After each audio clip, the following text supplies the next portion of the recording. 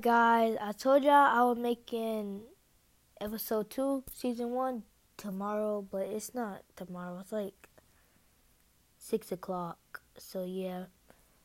Today we're going to be talking about the whole Joe Biden and Trump situation, how I feel about it. Honestly, they're two good men just trying to make the earth better and cities better and countries. But Trump did a lot of stuff, and he's saying he was going to blow up the, whatchamacallit, China. He was going to blow up China. But that was like 3-4 years ago.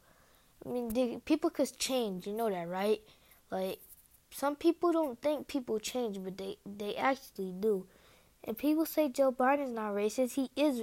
They're both.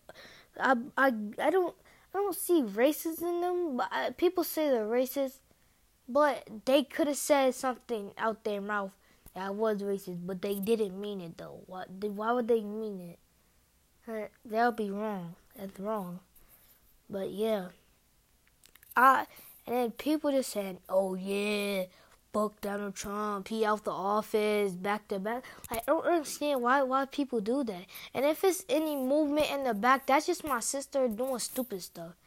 And so yeah, and I just posted an ad up.